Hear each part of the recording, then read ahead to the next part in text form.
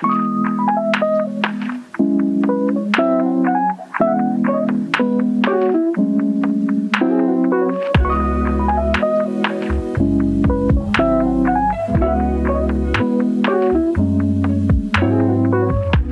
everybody, welcome to Well, This Isn't Normal with Sarah Benincasa. Whew, it's not normal. It's still not normal. I've been getting used to some of it. In some ways, it's not that different from my life as a work from home person. In other ways, it's very different. I think the collective anxiety that we're experiencing is quite different. I'm not used to anymore, thank God, waking up with anxious pain in my chest, but I am now, and it's, to be clear, for me at least, not a sign of, thank God, a heart attack or heart disease. It's anxiety. When it feels like something's just sitting on your chest, it's primal. The fight or flight response is something that a lot of us are experiencing more often than normal lately. So the fight or flight response is your lizard brain, deep in your beautiful brain, where all your sort of animal survival instincts are stored, or from whence they come. We've got our friend, the fight or flight response, also called fight, flight, or freeze, which will be familiar to anyone who has ever tried to ward off an attack or tried to de-escalate a conflict by freezing and just or just going limp. That's a familiar response to some of us in certain situations. So when we perceive an attack, when we perceive a threat, which can be a very real one, or it can be a one that we simply perceive, right? That is not actually a bear chasing after us or somebody about to hit us.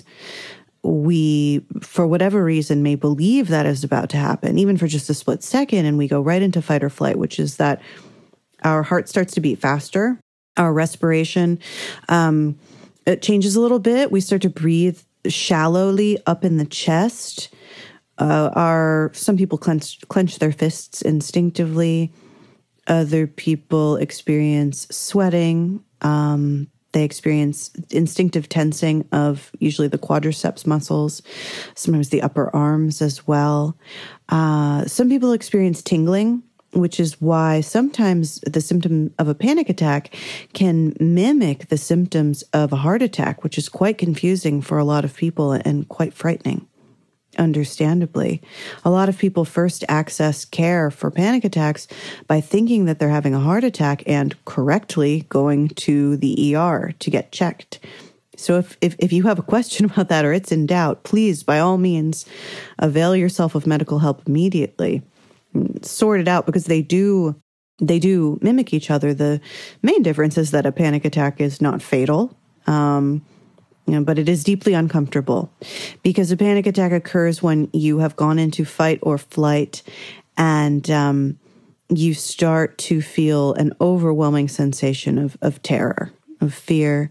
Some people fear they're going to die. Some people just immediately feel like I have to run away from here or else, and they don't even get that far to understanding what could happen. It's just this instinctive feeling of I have to fight, or I have to run away, or I have to just freeze absolutely and not move a muscle. Like an animal in the forest who worries they've been spotted, so they freeze to stop movement so as not to attract attention. And so, a panic attack is I call it the inverse of an orgasm. It is in that you don't want it to go on for any longer and you never want it to happen again. A panic attack can also sometimes induce nausea. So for that reason, I say that sometimes a panic attack feels like that moment right before you're about to throw up, but you haven't puked yet. And by this point, you feel so gross that you really, really want to throw up. That's a panic attack. It's not great. So the panic attack is fight or flight response out of control. Now, fight or flight response in control in a helpful way is, say, when you're driving down the street and a an animal darts out into the street. Well, you immediately, you don't even think about it. You flip right into it. You react immediately. You slam on the brakes. You're tense right away. You're ready, and you've avoided hitting that animal. That's a good thing. And then you slowly relax. It may take you a little while to come down from that shaken up experience, but your heart rate will return to normal. Your rate of respiration will return to normal. Everything will kind of settle down to whatever is baseline for you on an ordinary drive down the street. The relaxation exercises that I've shared on past episodes of this show are absolutely designed to help you not just fall asleep, not just relax, but also interrupt the fight or flight response when it is inappropriate, when it is out of alignment with what's necessary. And you may find yourself experiencing fight or flight a lot now because all of us collectively are becoming more vigilant and sometimes hypervigilant. If you find yourself scanning the room for threats, if you find yourself jumping the way that I always do when somebody knocks at the door, which I do, that's just a baseline thing for me. That's not just like a coronavirus related thing. But you may find yourself starting to experience symptoms of anxiety that are unlike those that you've experienced before. If you are somebody who is a veteran of war, or a veteran of military, a survivor, first of all, thank you for your service. Second of all, you probably already know this. I'm probably preaching to the choir on this, but you know that if you have PTSD or complex trauma, complex PTSD, if you are a survivor of MST, military sexual trauma, which happens stateside, it happens abroad, it happens to people serving, men and women serving in our armed forces at an alarming rate.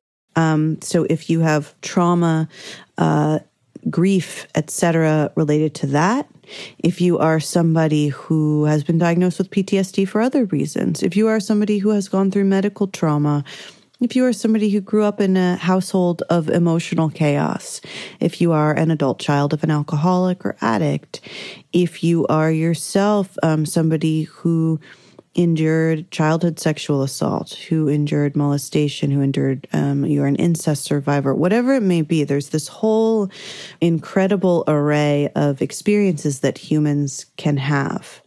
If you have survived trauma due to treatment, maltreatment, abuse by law enforcement, if you experienced a significant trauma related to a weather disaster, related to a hurricane, related to flooding, related to tornadoes, earthquake, et cetera, all these different, this podcast could go on for 1,000 years, this single episode, and I don't think we'd be able to get to the exact, every exact possible issue a human could have gone through that could have led them to become hypervigilant in situations that do not seem to require it. But there's a wonderful book by Dr. Bessel van der Kolk, MD, called The Body Keeps the Score. It is an intense book. It is a book that I had to read in doses. It is very helpful. It is very useful, and it chronicles his work for decades on working with trauma. I'm talking about how it's not just an intellectual thing. The body remembers. The body remembers. Even when intellectually we do not remember, the body remembers what was done to us and what we survived. And the beautiful lesson of that book is how resilient we are and how we can endure. But please forgive yourself. You didn't do anything wrong if you start to feel this incredible fear coming up, or if you start to snap back into some old thought patterns. If you're like, wait a second, my OCD hasn't flared up in years, or what? This is awful. Why I haven't experienced suicidal ideation in years. I haven't experienced. Please don't beat yourself up for being human. Please don't beat yourself up for. It's not a backslide. It's not a backslide. If you are somebody who's worked really hard, as I have, I'm speaking to myself as much as to other people as ever on this podcast. Selfish altruism is the brand, and the brand is strong. Shout out to Jesus and Marrow.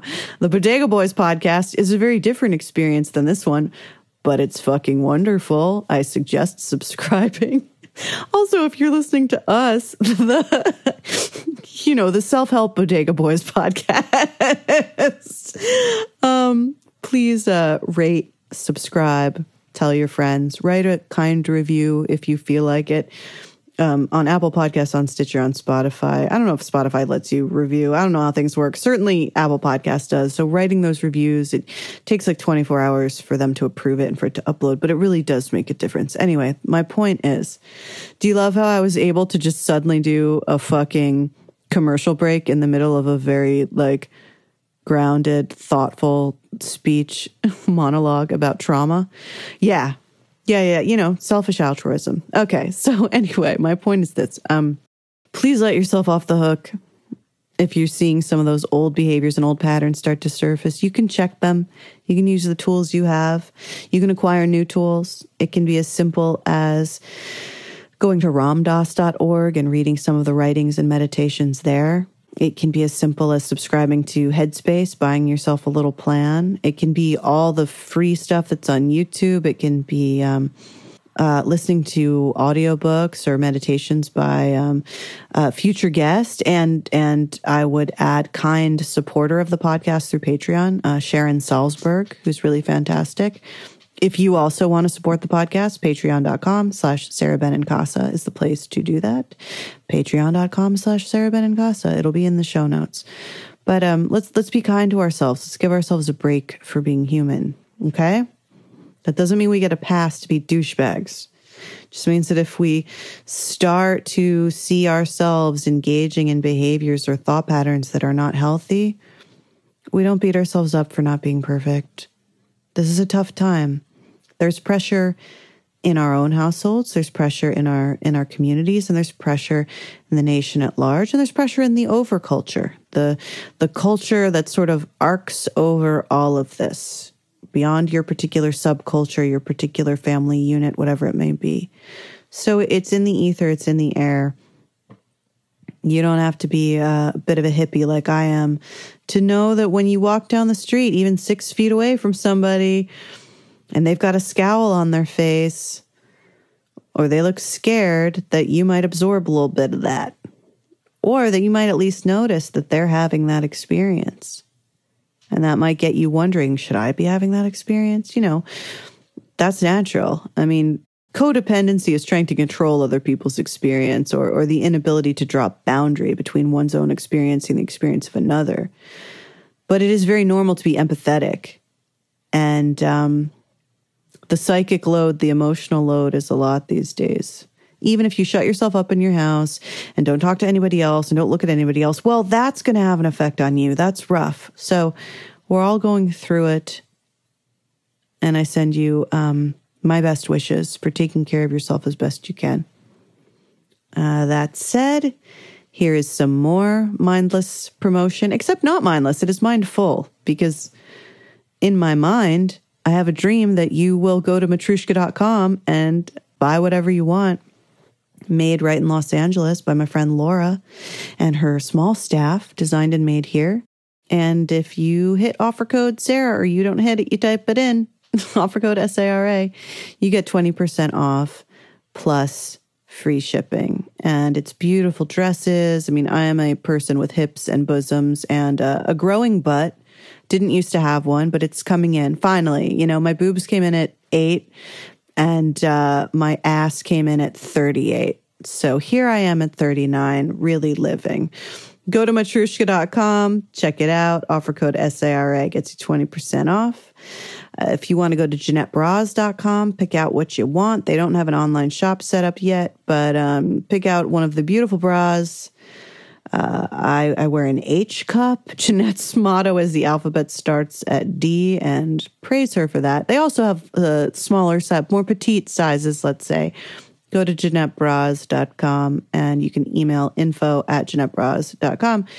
Tell them your size, what you want, and I don't know, then you might want 15% off plus free shipping, 15% off plus free shipping.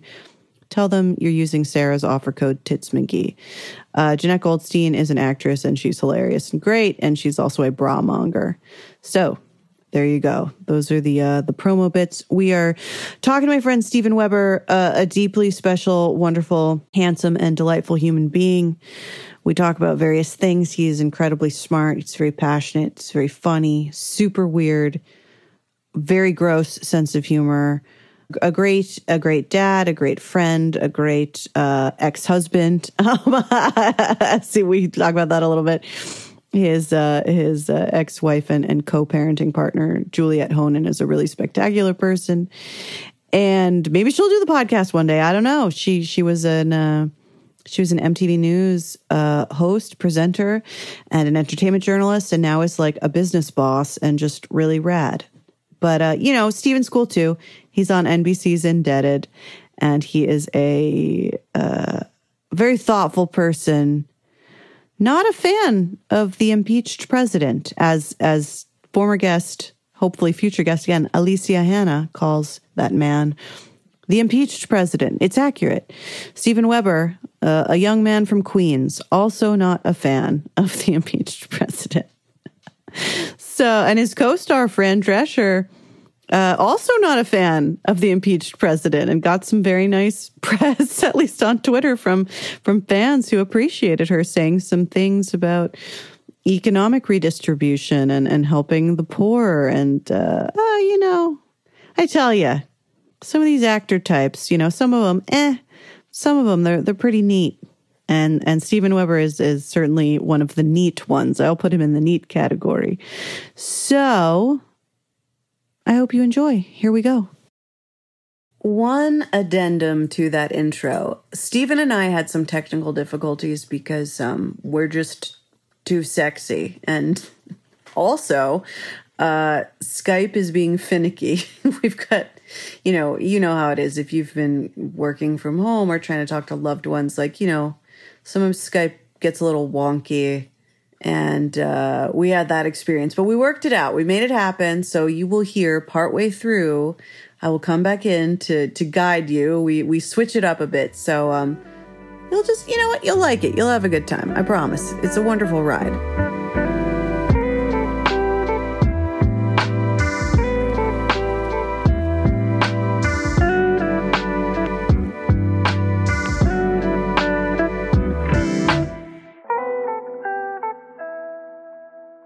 Hello, Steven Weber. Greetings. Oh, and greetings back to you. How's the apocalypse treating you? The apocalypse is treating me well. I've been consuming a lot of tacos. You got to see me as we were trying to figure Skype out. You got to see me looking, I will say, stunning. Glasses, no makeup, no bra, a Philadelphia t-shirt. You were taco-liptic. The taco lips. Might have had food on my face, I don't know, but ultimately it was Sarah Benincasa after dark, but during broad daylight. That's right, because time and light have no meaning anymore. Yeah, how are you doing, and how is your dog, whose name is Cat? I'm doing well. As we were sort of chatting about, this apocalypse is, at least so far, not so bad as apocalypses go. My dog, of course, is like, fuck it. This is my life. I love this stuff, so it's not a big deal. How old is Kat the dog now? I think she's about a year and 3/4. She's so cute. She's very cute. I was very excited when you got her. I don't think I've met her, but I got to see her on these internets and was extremely delighted. And you have 2 sons, and this is the first. Not a daughter, but it's a fur creature that is not a child, but it is. We can assume its gender is female. Very exciting. Yes, she has become a giver and bringer of joy, or at least an accompanier of joy, because ever since she came into our lives, things have been much better than they were up till then. Before then, it was almost regularly challenging in many ways. But to have this entity who exists to love and be loved and to eat and poop has been kind of revelatory and great for my teens, fantastic for my ex, and we're all enjoying her being in the family. She's really cool. She's part Jack Russell Terrier and part Dachshund, so she's muscly and quick as a bullet.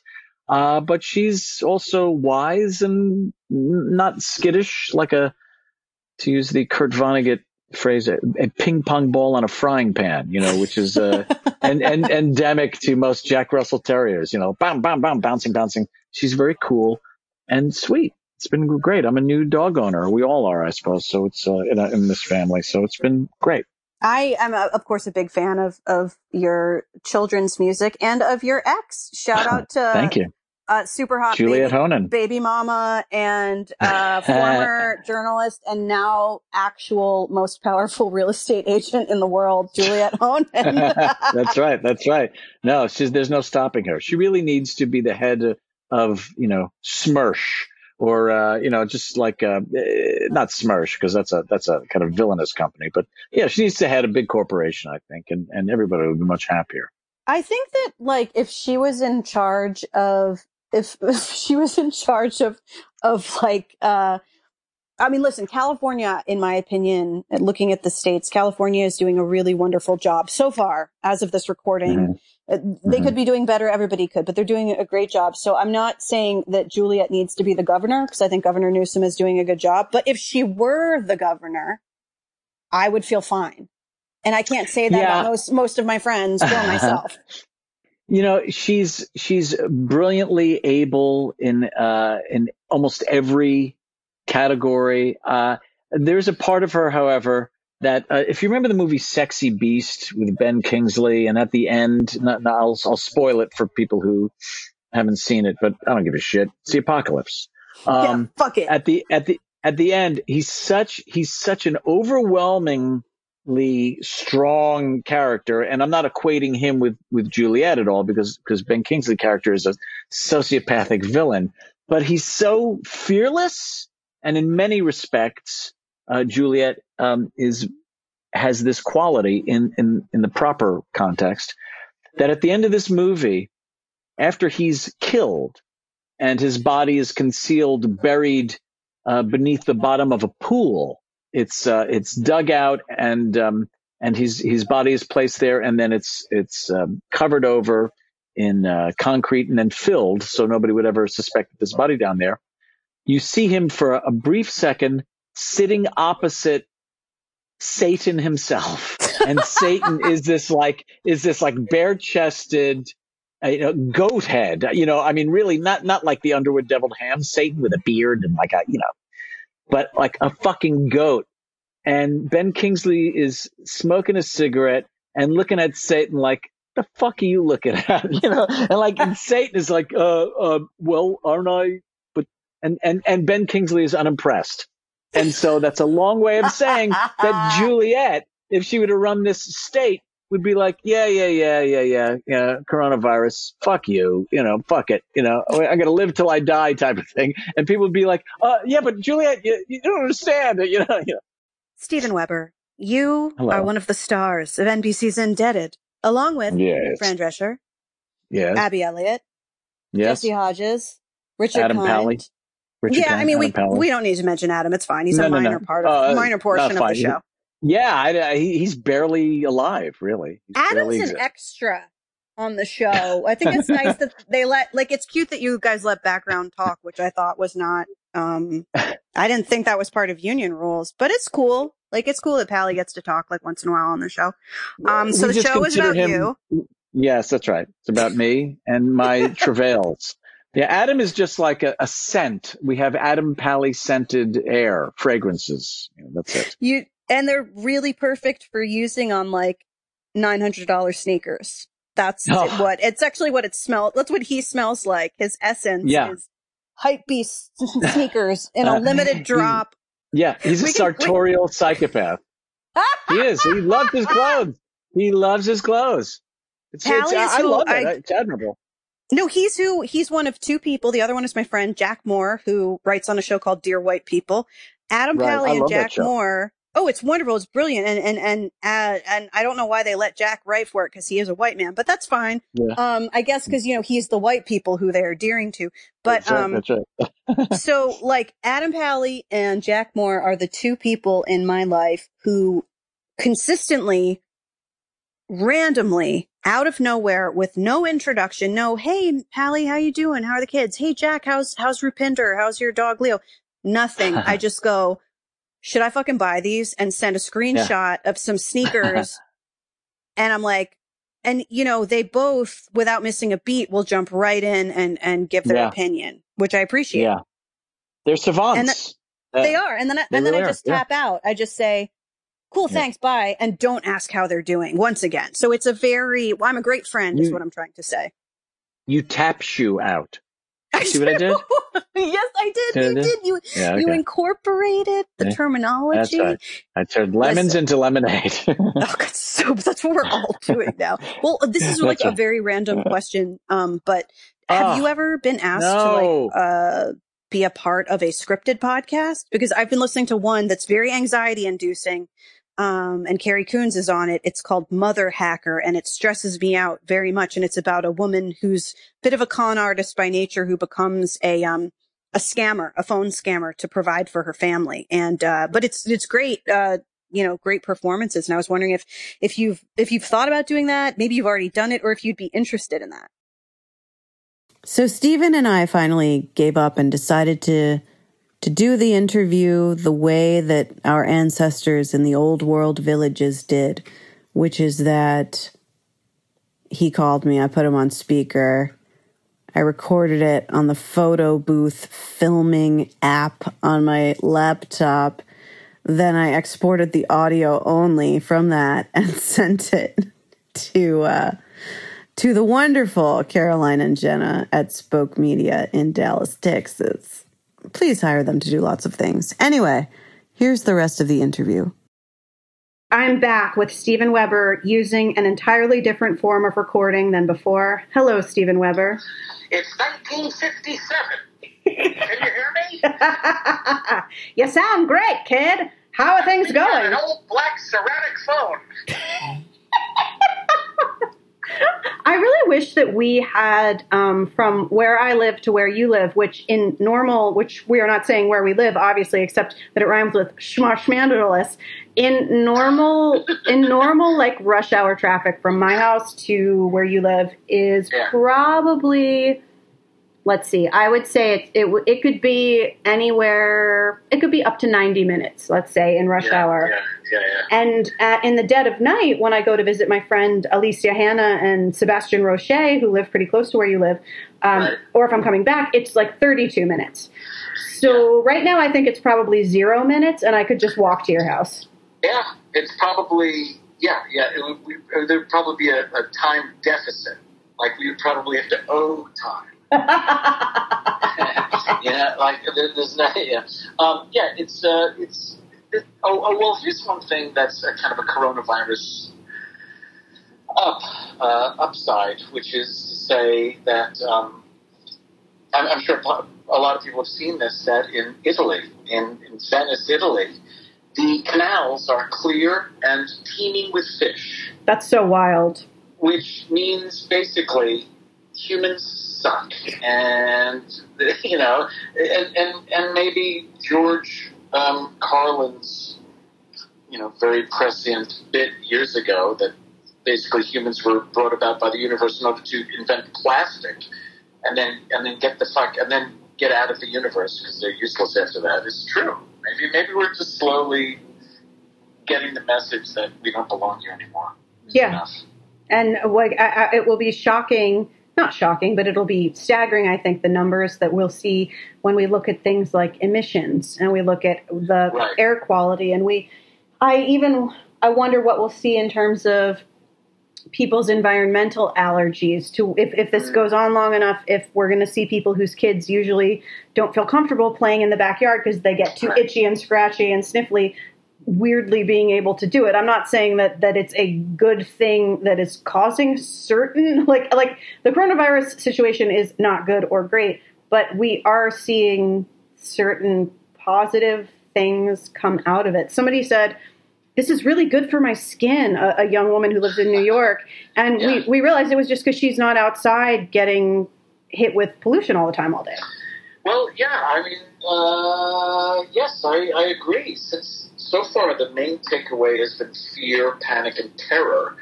And that's that's been the currency of this particular administration. And you know, and a lot of the media, just now you'll hear my bias, all corporate driven. Oh, really? Because I thought you were like very conservative and really into Fox News and like a Republican voter. I'm really surprised to. A lot of people think that, but I'm not. I'm just not. But on the other hand, I miss sane conservatism. I miss the dialogue. I even miss the likes of the, I guess, arguably reprehensible William F. Buckley, who I used to watch his show Firing Line. I used to watch as a kid.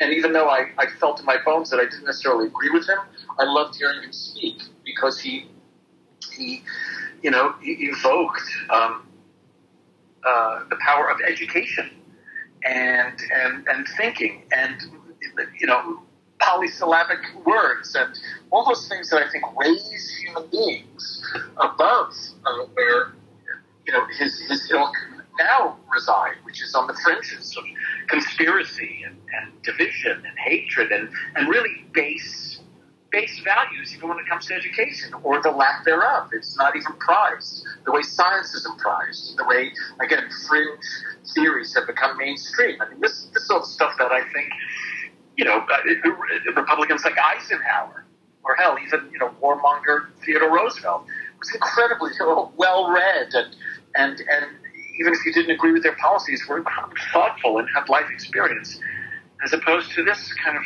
you know, rank and file kind of, you know, just herd mentality kind of republicanism or conservatism. I don't like it. And I guess maybe somebody could say the same for liberalism, except less credibly. Yeah, well, I think that when the liberal and then farther to the left progressive folks, what they have going for them, and I consider myself among them, is surprise also. I know I also just seem like a Fox News commentator, but surprise, me, Benincasa and Weber didn't vote for Trump. The biggest surprise of the year. Listen, if you're from the East Coast, and you are, and I am, you know what this guy was from the beginning. Yeah, he was a piece of shit. He defrauded so many people. He built so many people out of money. There's so many small contractors and bigger business folk, actually, too, who got screwed over by this jerk. And he's a slumlord. He's a slumlord in Brooks Brothers suit. You know, he's not some guy chomping around a cigar, you know, like Danny DeVito or something like that, or or Joe Pesci. Wasn't he called The Landlord in some movie? Oh yeah, he was in The Super or something. I forget what it was. Right? Something like that. Yeah, and then he had to be forced to live in the building. Yeah, Trump is a feathered and bejeweled slumlord, and everything he does, he speaks that. You know, it's incredible. He has no empathy, or he's trying to basically evict the United States so he can raise it and then build some of his stupid properties on, and then have Russians blah blah blah, vomit, liberal. Goodbye. Were you born and raised in Brooklyn or Queens? Queens. I like you so much better than Donald Trump. Yeah, that's right. He's a Queens boy. I have an uncle who now lives in Connecticut, who's a successful, you know, corporate executive and a good dude and everything. He actually literally grew up in Trump's neighborhood and remembers him from Little League, and even remembers him being a dick then. You know? Yeah, he's always been a dick, and he has always been rumored to be a golf cheat. Like, and this is going back. This isn't to do with him running for president. He was always rumored, even among the, you know, like even among people who should be his peers. I don't think he's particularly beloved. And then you get to the fact that he was buddy with Roy Cohn, and it's like, my God, we have every piece of evidence in the world that this man is a fucking cartoon villain. Well, yeah, kind of. Yeah, and in a way bad at it. You know, I feel like he's the type of villain that would be subsumed by the greater villain. Yes. They would look at each other and go, that's it. Yeah, let's get rid of this asshole. He's costing us too much by being to be flushed away. But on the other hand, who knows? Human beings make the same mistakes. They've made the same mistakes for millennia. And maybe it's America's turn now to go through some bullshit. And one of my favorite posturing things to say is, and I'll say it now, is that, for most of the course of human civilization, it has been, terror and autocracy and superstition and people living under dire conditions. And to use my favorite Christopher Hitchens phrase, people died of their teeth. If they were lucky, they lived to age 30, And the real anomaly was, the kind of democratic republic that is the United States of America, or democracy, or any bits of enlightenment really comprise only about maybe 300, 400 years. The Renaissance, the Enlightenment, all that stuff. And then the rest is absolute horror and terror. Yeah, and even through the Renaissance and the Enlightenment and everything, we had legal slavery in a lot of the Western world. And it's so wild because that's thinking even when we've been doing fucking great, we haven't been doing that fucking great. So we've still been doing better, and now better than ever before. But then now, this exposes so much. Enlightenment isn't a bug. I mean, enlightenment isn't a feature; it's a bug. Mm. You know what I mean? Yeah. And then because we've been living in a relatively enlightened time. I stuttered. Enlightened time. It's hard to say that word, though. There are certain words that even a trained, eloquent elocutionist, actor, a man of stage and screen, as yourself. Yeah, it is weird. I'm sorry to interrupt you. You're saying really smart things, and I'm interrupting you to say that, there are certain words that we stumble on inevitably, but. Yeah, it's a strange. I realize how spoiled. I'm spoiled for a lot of reasons, or privileged without looking at it, which I suppose is what being spoiled is, right? It's because if you look at how much you have and how fortunate you are, and think about ways in which you can give a leg up to others who are just as awesome but didn't start at the same place, that's a way to unspoil yourself a bit, hopefully. But I think that when we don't examine our privilege, we don't examine how lucky we are, we're spoiled. And so I'm looking at all the ways in which I'm like, oh shit, no, I'm spoiled. I've been spoiled by the era in which the fact that I live in where I live and I have access to clean drinking water. And a lot of the times I don't even think about that. That's spoiled. Yeah, we're very lucky. I mean, look, in a way, living in this country, living in the West has been a two-edged sword. The best of everything and the worst of everything. And part of having the best of everything is that you lose a kind of awareness.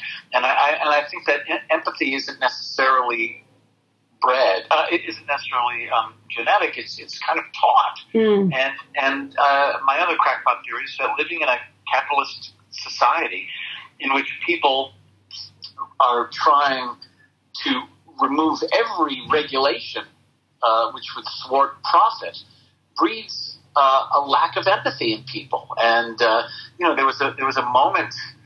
I feel like it was in the 50s or late 40s, post World War II, when the United States government made a concerted effort to stop referring to Americans as citizens and instead refer to them as consumers. And while it's I guess on the face of it, a subtle rhetorical change, it's really not, because I guess normal Judeo-Christian values of morality and fair play and thrift and all those things that we've been ingesting for generations, in movies and everything, has gone by the wayside. It's now, now we have major shows on TV about the fucking stock exchange and buying and selling. And this is fascinating to me, Stephen, because I never even thought about that we say consumers feel this, consumers do that. Language is so beautiful and insidious at the same time, but you're absolutely correct. I don't think it's a crackpot theory also in the least that in a society that teaches you that you can elbow other people to get to the top, and that's a good thing. That does, even if you have natural empathy inside you, like let's in theory say that that's there, it can be bred out of you relatively quickly, or you can be made to forget it. You can be made to wall off. And if it's not inborn and it has to be taught, well, you're certainly not learning that lesson. So, I mean, this is just so interesting. I'm just thinking out loud as I'm talking to you. And I'm not trying to, by the way, plug your show. Like, that's not why I wanted to have you on. You mean NBC's Indebted? Yes, but I was going to pivot. I was going to pivot and say, and like I'm laughing and exposing to the audience that I just wanted to have you on here to just talk to you because you're so smart and interesting and I don't get to talk to you enough. But you're a commercial hack. I'm going to pivot to the fact that I'm a commercial fucking hack, and NBC's Indebted, not a sponsor of this show.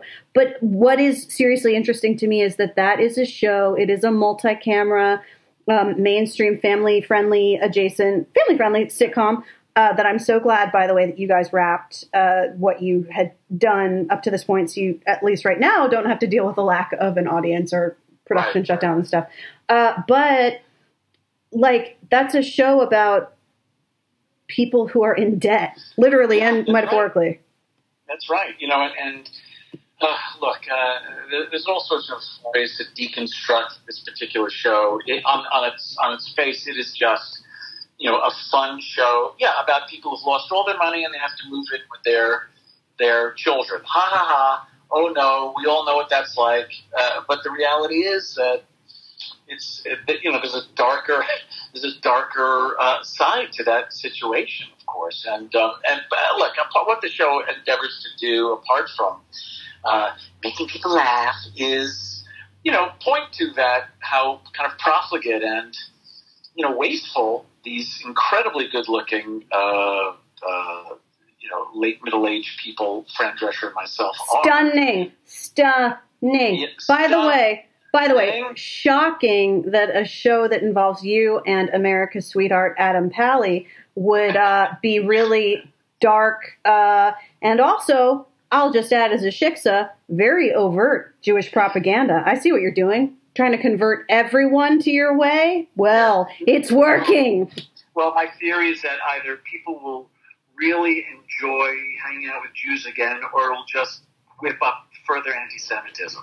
Time will tell. I think the president's better at that, and I think he's real good at it, so sorry. I think I do, in all seriousness, though, I've seen a few young Jewish writers online talking about how it is exciting to see a family that one person phrased it as unapologetically Jewish, another person, which is an interesting way to phrase it, and sort of shows you what that person has had to deal with as a Jewish person in the world, I think. I don't think that unapologetically Jewish phrasing came from nowhere. I think they were speaking from experience about having to move in spaces where they had to explain themselves all the time. Somebody else just said, like, loud and proud Jewish, and somebody else just said a funny Jewish family. We don't have a lot of, it's been a minute. I mean, there are examples, but where Judaism is just, I think, woven into the story of a mainstream multicam sitcom. Like, that's just the deal. Well, it is, you know, and it is I guess, an observable characteristic of this particular family. Certainly, much more in myself and Fran. But the thing is that, well, two things. One, there's a certain kind of Jewish person who is naturally self-effacing and even ashamed of being, you know, overtly Jewish. So unapologetically Jewish in this case is, you know, as a Jew, I can say that there are things about certain facets of Jewry which make me nauseous. And did you just say Jew? Did you just say Jewry? Yes, that's right, Jewry. Stephen, I want the pull quote from this episode to just be Jewry, period. Stephen Weber. Stephen Weber talks Jewry.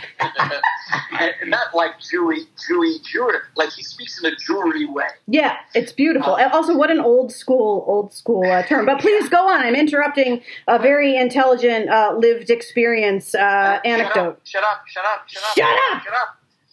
No, it just seems to me that, you know, this show mostly, I think, captures a a familial, and in this case, yes, Jewish, if one needed to categorize it, but a familial dynamic that is absolutely present in Italian families, Greek families, African American families, Asian families. You know, there's this crazy dynamic between mother and son, and then son-in-law and daughter who's out of the faith or whatever it is. And you know, much in the way, like, you know, one of my favorite shows of all time is Sanford and Son, and I will still watch it. And not least because I love Ray Fox and Demond Wilson, and I forget the actor's name who played Rollo, you know, and LaWanda Page, who played Aunt Esther.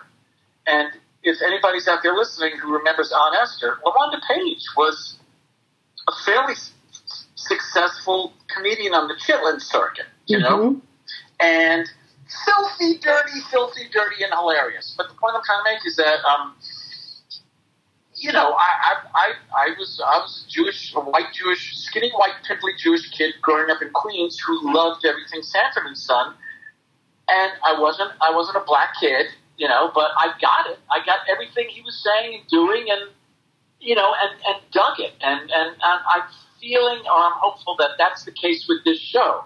You know, I talk about Sanford and Son not as a black show, an African American show, and just as a hilarious show about this particular, you know, father and son. And similarly, I think hopefully this show indebted, while obviously it exhibits all these characteristics that are, I guess, inherently Jewish, they're more deeply ingrained in most, you know, ethnic families. Yeah, and it's relatable because you did a great job. You hit very important talking points, and it all made sense, and I liked it, and it felt great and genuine. As your publicist, I feel great. But seriously, like there's something about watching a show, and it does not. That's the beauty of art, right? That's the beauty of television. One of the many wonderful things about it is that you end up welcoming people into your home. There are people who watch the show who've never met a Jewish person, or if they have, they didn't know it. And they might not even have clocked the family as Jewish based on anything other than if there's an actual reference. But they're welcoming them.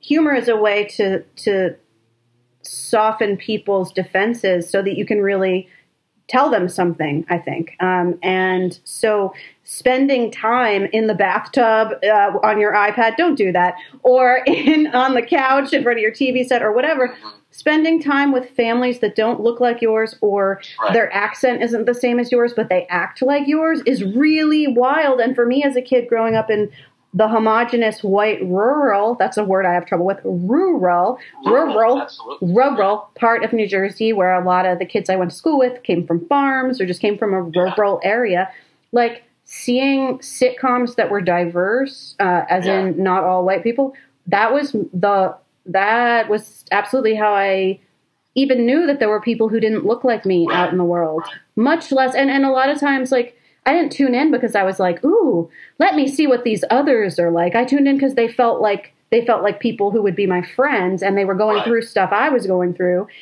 And the fact that there was representation of a different religion or a different skin color or whatever was kind of icing on the cake, but it does help people. Like, it does help open people's minds. And as long as it's funny or entertaining, I think people will watch, you know, they'll watch just about anything, regardless of whether it feels super familiar. Just looking at it feels familiar.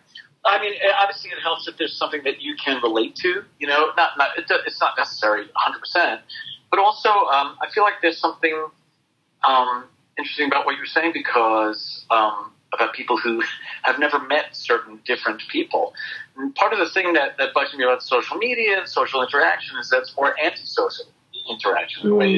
It doesn't discourage a kind of passivity. You never ever have to meet somebody in person. You never have to have a tactile experience with someone else. But every time you do, suddenly there's a moment of enlightenment that occurs. Like, oh, we're the same people, or something like that. Case in point is my cousin a long time ago married a Greek girl. And so he had this big wedding down at the South Street Seaport in New York. I love it. And suddenly there were these elderly Greeks and elderly Jews and young Greeks and young Jews. And, I mean, after a few minutes, they were indistinguishable. The elders had beards and everybody danced in a circle and spoke with lots of phlegm. And everybody got drunk and had a great time, and it was a huge lesson. It was, and everybody, and you saw it on everybody's face. Like, I'm sure there was, my cousin-in-law, I don't know how you call her, but my cousin's wife's Kathy, who's a Greek. I'm sure, they were saying, like, oh, she's marrying the Jew. Like, oh, my God, that's disgusting. And I'm sure there are people in my family are saying, oh, the Greeks, what's happening? Pythagoras? Pythagoras. But then, in the middle of the wedding, you can see everybody's eyes were, like, wide open, with their faces, their expressions were wide with wonderment. Holy shit, ancient cultures, they're the same fucking people. That's the joke at the end of the day. We're the fucking same. And that's how the virus has brought us together. Dun, dun, dun. Hey, Steven Weber, everybody. Steven Weber for coronavirus. It ain't that bad. A campaign. It ain't that bad, coronavirus. That's brilliant. Well, yeah, it's and what a beautiful thing that must have been to see. I mean, that's a movie scene in my head. Also, South Street Seaport is a wonderful setting for that. But that's it's extraordinary, and it's so what a beautiful thing. Yeah, to be like, oh wait, none of our elders will say no to a nice piece of baklava. How wonderful! And really, all pastries are alike too. I mean, come on, get with it. What the fuck is wrong with people? And that, there's so much of this kind of purposeful division. It's that Naomi Klein kind of shock doctrine. We can make money from destruction kind of shit. More liberal, bullshit. Good night. Blah. No, I love it. This is my kind of bullshit. I'm a big fan of it. I wanted to know what it was. This is very random, but, well, no, it's not random. Why am I saying that? Hey, Sarah. Hey, let me just have a talk with myself for a moment. Hey, Sarah, You're good enough? You're smart enough? Just go with it. Hey, thanks, Sarah. Okay, cool. And we're back. I know. That's my inner monologue all day. No, but I'm wondering, how, you've got, and we, of course, want to support and protect their privacy. They are wonderfully talented young musicians, but you've got 2 teens. How did it affect you as a dad, knowing that one of your stunning teens, would have to come home from college and would have to, be safe? And, I mean, how does that, because this is your first year as a college parent? Second? Yes. First year? First. Yeah, so that's a big deal. Yeah, it's a big deal. It's a bit of a complex question. On the face of it, at first we were thinking, before the shit really hit the fan, that, maybe you should stay out there at school, maybe you shouldn't fly, and this and that. And then, in a matter of hours, we thought, no, come home. We need to be together. And so we got him home quick. It's odd, because there were those kinds of decisions. I suppose if I didn't have kids, or if I were away, I guess I would have played it safe and said, I'm just gonna quarantine myself out here in the woods where his college is, and it's pretty goddamn isolated and depressing, and frankly, he doesn't like it. for that very fact, it's just there's nothing to do, and there'd be even less to do. And anyway, I guess what I'm trying to say is I'm glad he's home. I'm glad we're all together. This is an important, grave kind of moment in our mingled generations, and we've never quite been challenged in this way. So I would much rather be together. I'd much rather go out golfing as a family. And you are also one of the only families where if I know that I'm going to see one of the formerly married individuals, there's a reasonable chance I'll see the other one. Not definitely, but it's one of it. With most people, it's not even a question. And I really appreciate that, without delving into your personal life, but hopefully it's appropriate to say, I really appreciate that example of how the two of you have navigated in ups and downs and different things. And I don't mean that it's perfect. Nothing is, but it's cool to be oh yeah, these people are a family. I mean, when I met you, it was I showed up at your Thanksgiving. Right. Well, we had been internet friends. Sort of, a little bit. Mutual friend of Debbie Liebling, right? Liebling and Alan Cohen. And those the gems. These people are gems. Alan, I'm just going to say this. Alan texted me the other day when people were really kind of panic buying and stuff, and I was doing it too. He texted me and said, I just drank an entire bottle of ketchup. I had to beat a guy up in the parking lot to get it, or something like that. And then he said something really fucking gross. Alan Cohen, one of the funniest people. Oh, amazing. Alan Cohen, married to super producer Debbie Liebling, who's amazing. Debbie is part of, for those of you listening, if you've never watched Hulu's Pen 15, Debbie Liebling has been a part of many, many, many, many wonderful films and TV shows and stuff over the years. Borat, even, and 18 million other things. But I have to shout out for, Pen 15 has a really loving audience in the sort of in the way that Schitt's Creek did, like the first few seasons before it went wider. If you haven't seen Pen 15, I strongly encourage you to see it. And Debbie Liebling is an executive producer on that show, and she is wonderful. And I had worked on a project with her and Diablo Cody in the past. And one year I didn't have, I think it was my last drinking Thanksgiving. I wasn't going home. And so Debbie invited me to come with her, and she asked if Juliet, if they are dear friends, if I could come, and she said yes. And so I was welcomed into the Honan Weber household. It was so lovely. It was very meaningful, and it meant a lot to my parents as well, that I was with among good people. But it was funny. It was funny to meet my Twitter pal. That's right. In real life, which happens sometimes in this weird world now. I had a similar experience with Sarah Silverman years back, where we had never met, but I was really going apeshit on Twitter, I want to say like maybe 10 years ago, and really without a care in the world what I was saying or who I would offend. And I mean, I was kind of a mess. Talk about not having empathy. I didn't realize that, if you said something, somebody somewhere could be hurt by it, not just offended, but really hurt. I had no clue what I was doing.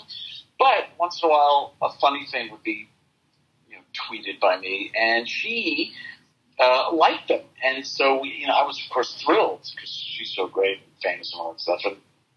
And I met her on a plane once.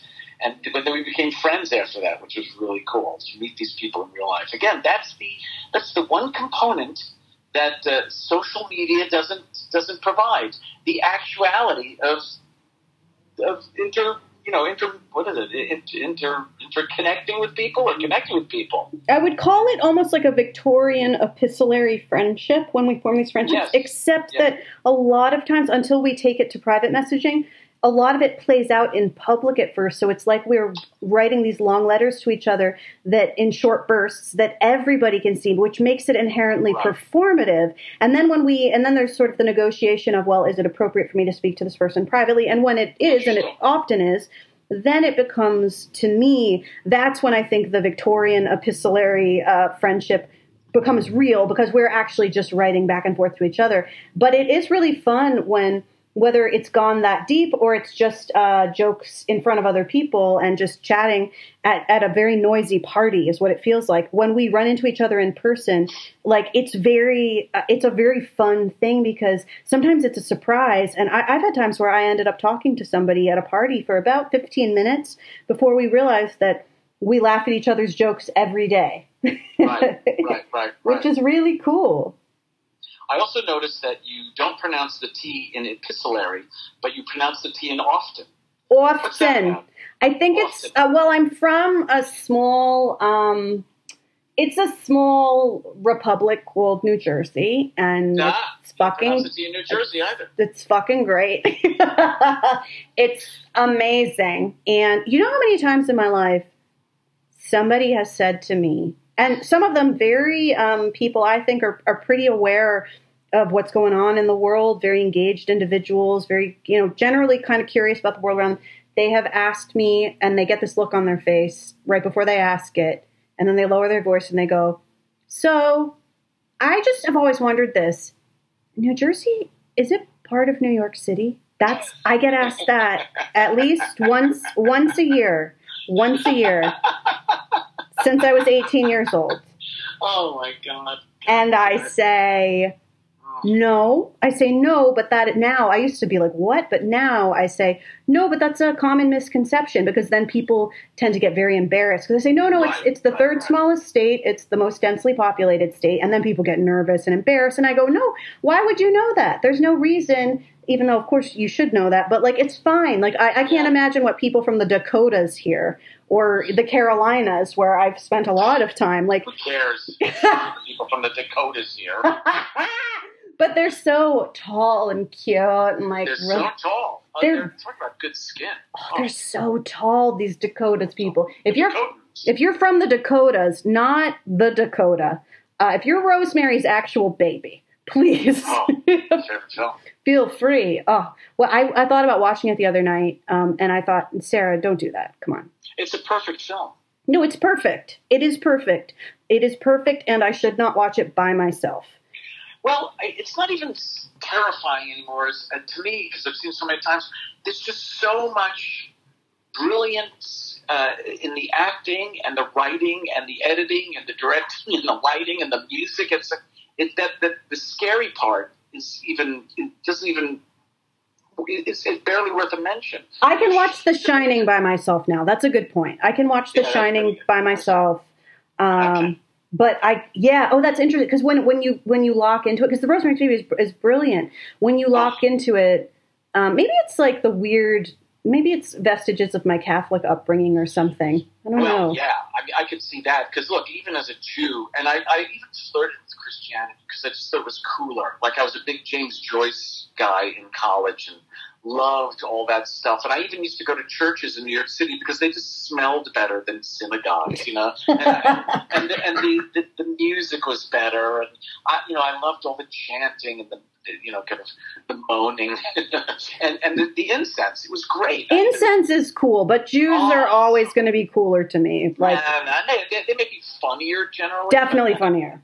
No, but there's an aesthetic to St. Patrick's Cathedral. It's insane, or it's amazing. It's amazing. Anyway, what was I saying? Never mind. Oh, I think you were talking about how you're using this podcast as an excuse to refute Judaism and come to Christ. No, just that, like, Rosemary's Baby, and the symbolism, like The Exorcist, scared the shit. Like, to this day, I don't even mind zombie stuff anymore.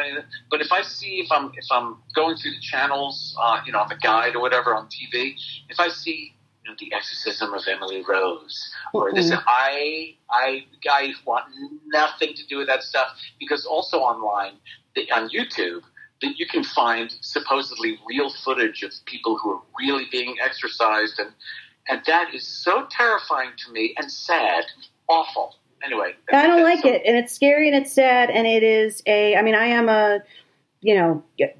am a sober person who follows a group that does a spiritual solution, and I believe in a higher power and all that stuff. So if you're listening, this is not somebody who refutes the existence of God. And listen, I wish I were an atheist, because I think atheists, quite frankly, are correct, but I still believe in God, so there you go, and I've accepted it. Well, you could be spiritual, without being literal. I mean, if it helps. Oh, yeah, well, it helps put focus to things in the real world. Yeah, I mean, I always enjoyed, even though I strongly disagreed with some of his opinions, I enjoyed Hitchens very, very much. I enjoy Dawkins, even though these people are a pain in the ass sometimes, but you know what? They make some great points. So I'm just prefacing this by saying to people who are listening, who are believers of whatever kind, I was coming up with something from this. Exorcisms are bullshit. Exorcisms are deeply manipulative, and I would say deep abuse of somebody experiencing symptoms of mental illness that are very frightening and scary. And I understand culturally, in certain cultures, and they may not use the word exorcism, there is a place for this that can be healing. I truly understand that. Not everything to be. It's called taking an improv class. Yeah. It's called. Just take a fucking improv class, Reagan. Go to UCB. Go to UCB, go to the pit, go to UCB. Wherever, go to the Groundlings, go be a fucking Groundling. Just do it. Yeah. Steven Weber, by the way, this has been a delight. You are a wonderful human, and maybe if you ever want to talk on the podcast again, you can, because I do it every fucking day. Well, if somebody blacks out or says take a powder, and just give me a call, I'll be there, because God knows we're not doing anything for a little while. I know. Well, where can the humans who listen to Well, This Isn't Normal find more things about you and watch your art and stuff? Oh, brother. Well, I am on NBC's Indebted, which is Thursday nights, 9:30 Eastern, or 6:30 Pacific, which is 7:30 Mountain and 8:30 Central. Nice. And I'm making that up. And now's a good time to binge watch Get Shorty, which is the Epix and Netflix series with Chris O'Dowd and Ray Romano. I play a reprehensible on that. I'm also on 13 Reasons Why. I play stiff dickhead on that. I played horrible guys for years that do this role on this Fran Drescher thing. Is so sweet. Do you like that you like evolved from like rakish, like he's quirky and hot, to like, this guy's a fucking rich dick, to like, I'm an old Jewish grandpa and I love it. Right. It's so funny to me. Somebody like commented on that. God, what was it? It was the spoof that you and Pally did from NBC's The More You Know campaign. More You Know, that's right. Which your timing in that is really wonderful, like delightful. May I say? And somebody, I saw this comment that was like, even when he's playing a grandpa, Steven Weber has hardcore zaddy status. And I was like, what is zaddy? Zaddy is like a daddy you want to fuck. Like, which a daddy. Okay, so like a daddy. Okay, so like a daddy is like, maybe an older man or just a man with more status who's like hot. And that can, girls and guys will say that. Like, it's for the gays, it's for the straights, it's for the bis, it's for whatever. Okay. Then like a zaddy, which is like Zaddy. And it can sometimes it's like a little bit of an older gentleman, not super old, right? But we're talking like maybe he's graying around the temples, like he's a zaddy. But it also looks a lot like Zadie. No, younger than that. Okay. Like, well, maybe him. See, he's a hard one to clock because he looked the same for 30 years. He absolutely is. Yeah. He was graying at the temples when he was a teenager. Wait, I'm looking up the definition of zaddy right now because getting to tell you this, because this is what you are, is like it's the great pleasure of my life. Okay. So sometimes it's not necessarily older. It's a noun used for handsome, fashionable, sexy man with swag. It can also be used to imply sexual roles, like a more dominant role. But here's the thing. It doesn't always indicate older, but like sometimes it indicates like slightly older, and it really depends. Let me tell you this. Okay, here we go. You ready? I just looked this up. Right? I'll pull your hair. Yeah, I'll pull your hair. I'll pull your hair. You want me to? No, exactly. Do this while he's having sex. You'd be like, okay, yeah. You want me to pull your hair? Okay, pull your hair. If that's what you want, I'll pull your hair. Are you doing a Larry David impression? All right, I'll pull your hair. That's the greatest Larry David impression that you're doing. Okay, so it sounds like maybe I flipped it. Oh my gosh, okay. A daddy is an attractive older man. A zaddy, this is according to Esquire from June 15th, 2018. So this is real. And it's very real. While a daddy is an attractive older man, a zaddy is a man with swag who is attractive and fashionable. It appears that it has less to do with age. Oh, it sounds like I flipped it. At any point, this lady said that even though you're playing a grandpa now, you're still a zaddy. And then somebody said he can get it. And I was like, wow, I'm so proud of Steven. Oh, thank you. That's exhausting. I know. Thank you so much. It was a lot. Maybe like Adam is a zaddy and then you're a daddy because you're like the older one. I don't know. Anyway, some people were like fetishizing your portrayal of an older man who doesn't understand the remote control is what I'm trying to tell you, which feels like it was unprecedented. Well, I hope it helps me, get some at some point. You can be on Zaddy Raya or Daddy Raya. Zaddy Raya. But it also looks. You can be on Zadie. Right? That's what I mean. Zaddy. There's Zaddy on Zadie porn. I think you and Adam in that promo were Zaddy and Sadie porn. He's gonna. I hope he never listens to this, because if he does, he's gonna want to die. And that's one of the fun parts about being friends with Ben and Casa. You know, you get a lot of affirmation, a lot of approval. It's going to be weird though. You got to be on your toes. Yeah, she'll turn your other friends against you, but in a very loving way. So everybody watch NBC's Indebted. Look up when it is. Where you live. Steven said it, but I'm confused. But it's on Thursdays. It's must-see TV, probably. Yeah, sure. Must-see TV, yeah. Yeah. Well, I will talk to you, my friend, soon. I'm just going to stop recording and say, oh, wait, what's your Twitter? It's at the Steven Weber, but you know what? I'm getting off it. I can't stand it anymore. Don't Twitter follow him on is Twitter. a rage aggregator. It's killing me. So, in fact, I didn't tweet all day today, and I feel great. Oh, that's great. So Steven's going to nuke his Twitter. Yeah, so there you go. Steven Weber. Okay. So that's his soon to get in while the getting's good, only to see it die. Yeah, that's exactly it.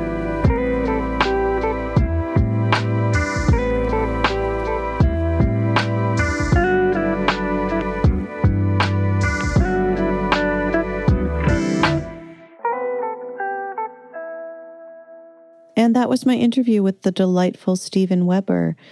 NBC Indebted is on, surprise, NBC. You can go check it out there if you so desire. Well, this is another one that I'm recording in the middle of the night because I couldn't sleep. And I know that's happening for a lot of people now. We're having these weird sleep disturbances. And,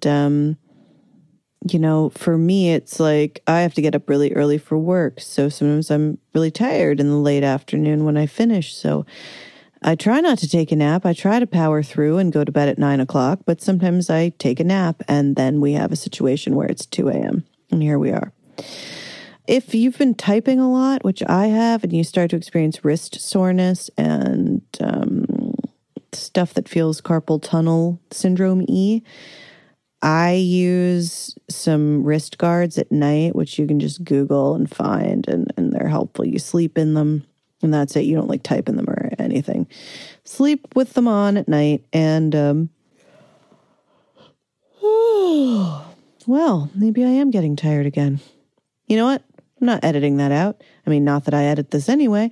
Again, the helpful people at Spoke Media do that. But we're all in this together, you guys. If you can get yourself, if you have to type, get yourself a gel wrist cushion, get yourself an external mouse, try to ergonomify your situation. And if you don't do those things, if you are somebody who is delivering food or working in a necessary or essential service, if you are a healthcare worker, thank you to all of you. Thank you for continuing to do your job. Thank you for working really hard. I know you must be very tired beyond anything I could comprehend right now, especially those healthcare workers. That's what I really mean is probably super exhausted right now. And thank you for your service. Thank you very much for your service. And also, I hope that this podcast is helping distract you or provide you some comfort. That's very meaningful. I got a few messages from abroad, one from Italy and one from Spain recently that were very meaningful to me.